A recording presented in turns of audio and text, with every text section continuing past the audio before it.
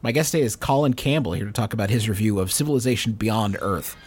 I'm Justin McElroy, and you're listening to Polygon's Quality Control.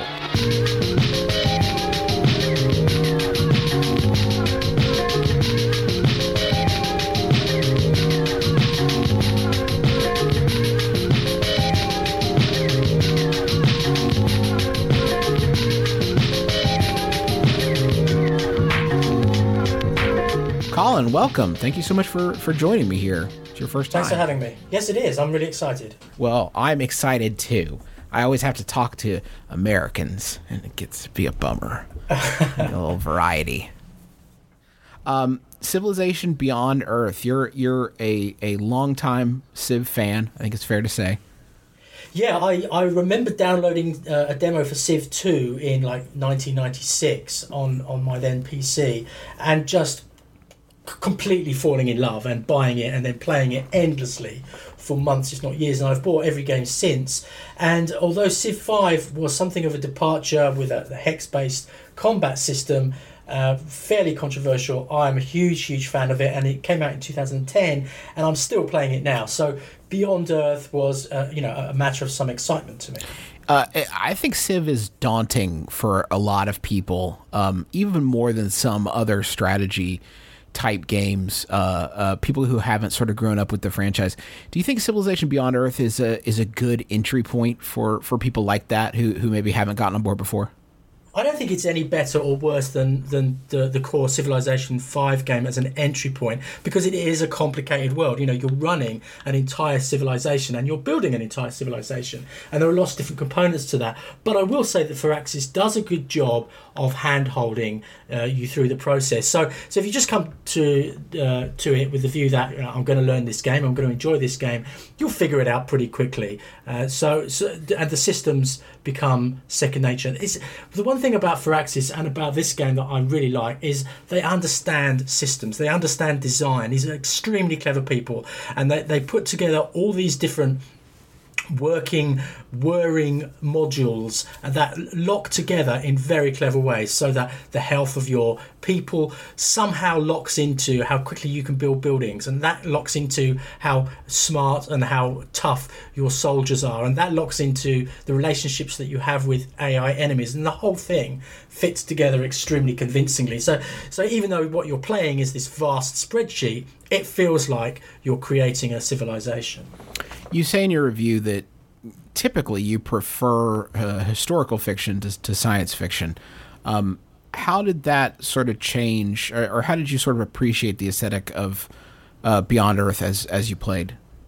Yeah, I love the thing about the civilization worlds that I love is that you feel as if you're playing history, and as someone who likes history, I enjoy that. Obviously, it's a sort of ersatz gamified version of history, but the idea that I'm working my way through the Renaissance or through the 19th century technological revolution is always fun. So when this game turned up, I was a little bit skeptical. I was like, well, I'll play it because it's a Civ game, but I'm less interested in the sort of Arthur C. Clarke type version of Future Worlds.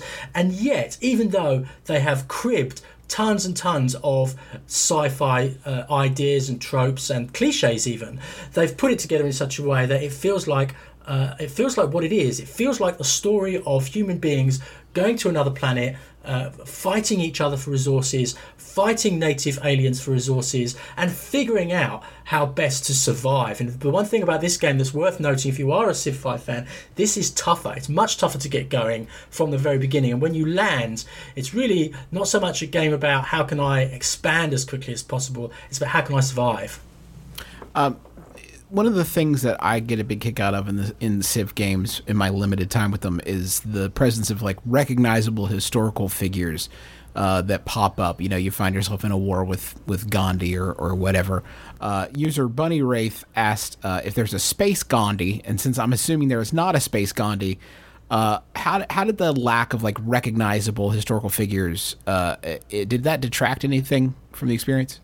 Well, I find the figures, the AIs, pretty distracting in the first place. I was just reading the Eurogamer review, and Chris Donald makes the point that you've always got to remember that this is a computer representing a human being, which even here in 2014 is actually a very difficult thing to pull off, and they pull it off pretty well. But, we're very used to human beings. So when they act in ways that are a bit strange and a bit mad, then we notice. And that is certainly the case here. I think they've rounded off some of the AI edges, but they're still a bit annoying, a bit crazy. I liked the characters themselves, the way that they've been formulated. You've got this sort of South American militaristic character. You've got this slightly hippy-drippy Indian subcontinent character, and you've got the very scientific American character. So they do have these personalities that you can identify with, which is useful because part of the game is creating your own personality. You've got these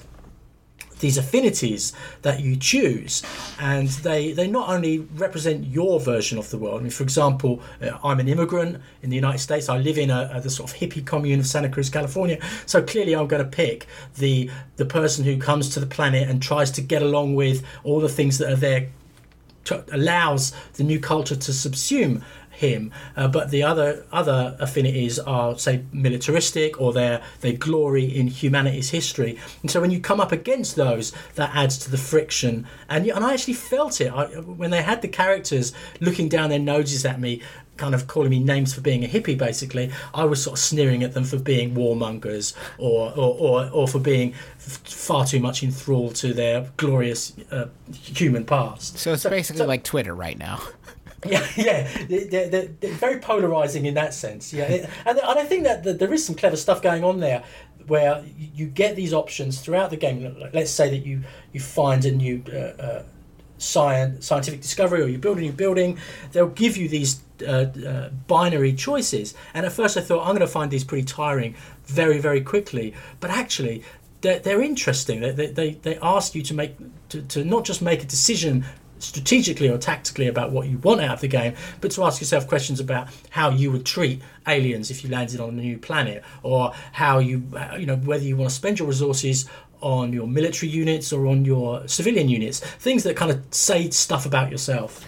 We have a ton of great questions from listeners, so I want to get to those because there's a lot to talk about here. Andrew asks, does the number of factions or civilizations feel limiting? Launching with only 8 unique civilizations, did you feel limited in terms of picking your own civ with accompanying civilization bonuses? Or did diplomacy with a fixed number of rivals become stale after multiple games?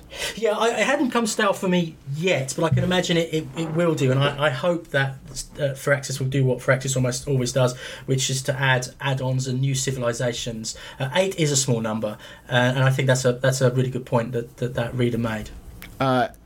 Jacob asks, sort of connected to that, in your review you mentioned that the end game can become kind of a chore. Does Beyond Earth seem like a game prep for expansions? And is this one area you could see an expansion targeting, similar to how Brave New World targeted the tedium and comparative weakness of culture in Civ 5? Yeah, I think they've tried to make the end game more interesting, because there are lots of different scenarios for winning the game, and you can try to win it militarily, which is actually pretty difficult, much more difficult than in Civilization 5, or you can follow a set pattern of tasks and chores and quests to win the game, and do those quicker than your rivals. So that does sort of take away the tedium of just running this huge empire. But I think it's a problem more to do with strategy games as a whole. Any game that lasts 10, 12, 15 hours is going to have that problem towards the end of the game. And I think it's not so much a problem that can be solved with expansions as with just video game design as a big issue. Question from Matt. What's it like reviewing a game like this? How many games do you play? Do you try different strategies and win conditions, or do you just try to play naturally? I try to play different strategies and win conditions, and actually it's quite difficult because I'm used to playing Civilization 5 and I'm used to trying to win. It's really weird to play the game and do things that you know are stupid, or that you suspect are stupid, in order to see what happens. And so some of the times I was playing in such a way that I was deliberately antagonising my neighbours, which I don't normally do, and other times I was just being super peaceful, which is the way I would normally play. But after a while, I started to just play my natural own game, because I wanted to play it as I would do if I'd gone out and spent $50 on the game. And even though I was playing sort of lots of short games to begin with, I ended up playing kind of less big games, which is the way that I normally play. Question from Alex. You mentioned that winning feels more like an act of creativity than merely conquest. I've always found Civ mechanically satisfying, but often felt like I was following one of a few prescribed paths rather than actually creating something new and distinctive. Did that act of creativity make the building of your civilization feel more like a personal creation?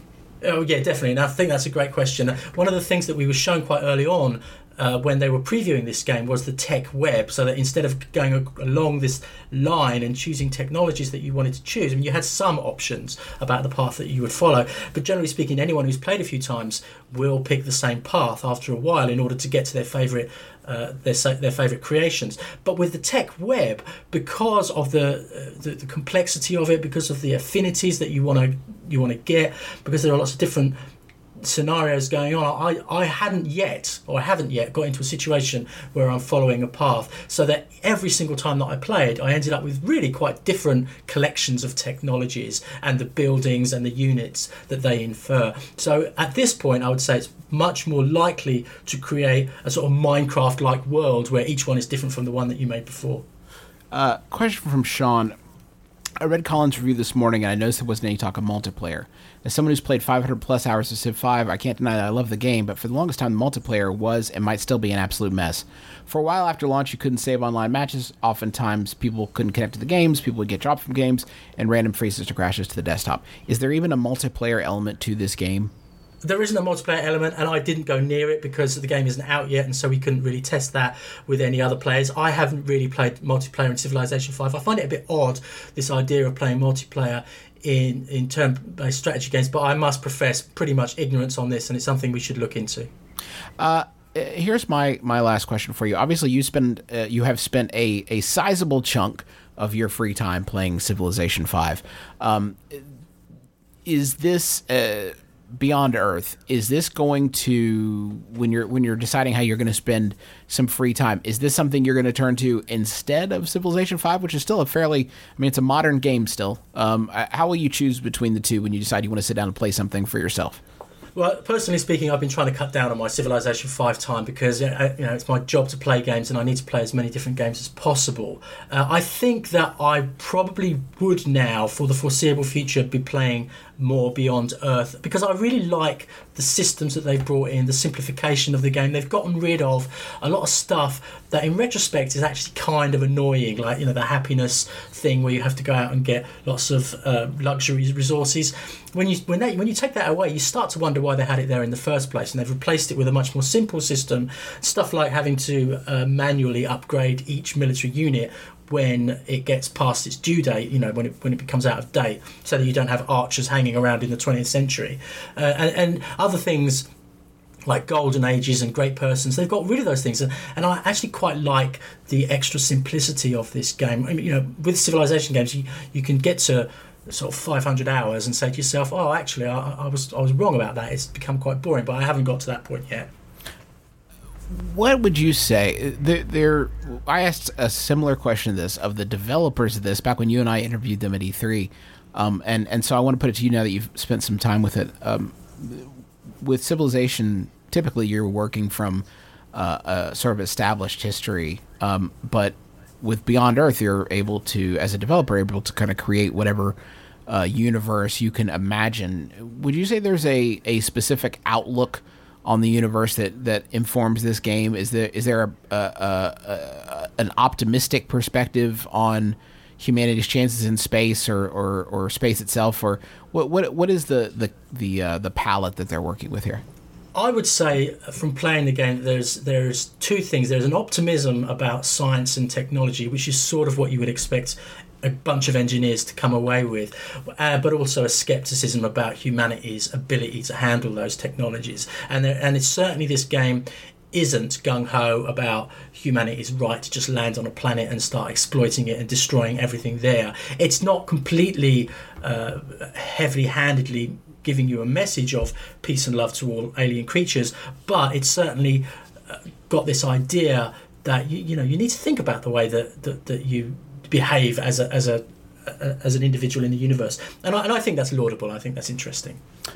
Colin, thank you so much for joining me, and thank you to you for listening to the show. If you get it the second, you want to subscribe to us on iTunes or leave a rating or review, we'd sure appreciate that. If you got questions for one of our reviewers, you can send them to qualitycontrol@polygon.com. Until next time, for Colin Campbell, I'm Justin McElroy, and thank you for listening to Polygon's Quality Control.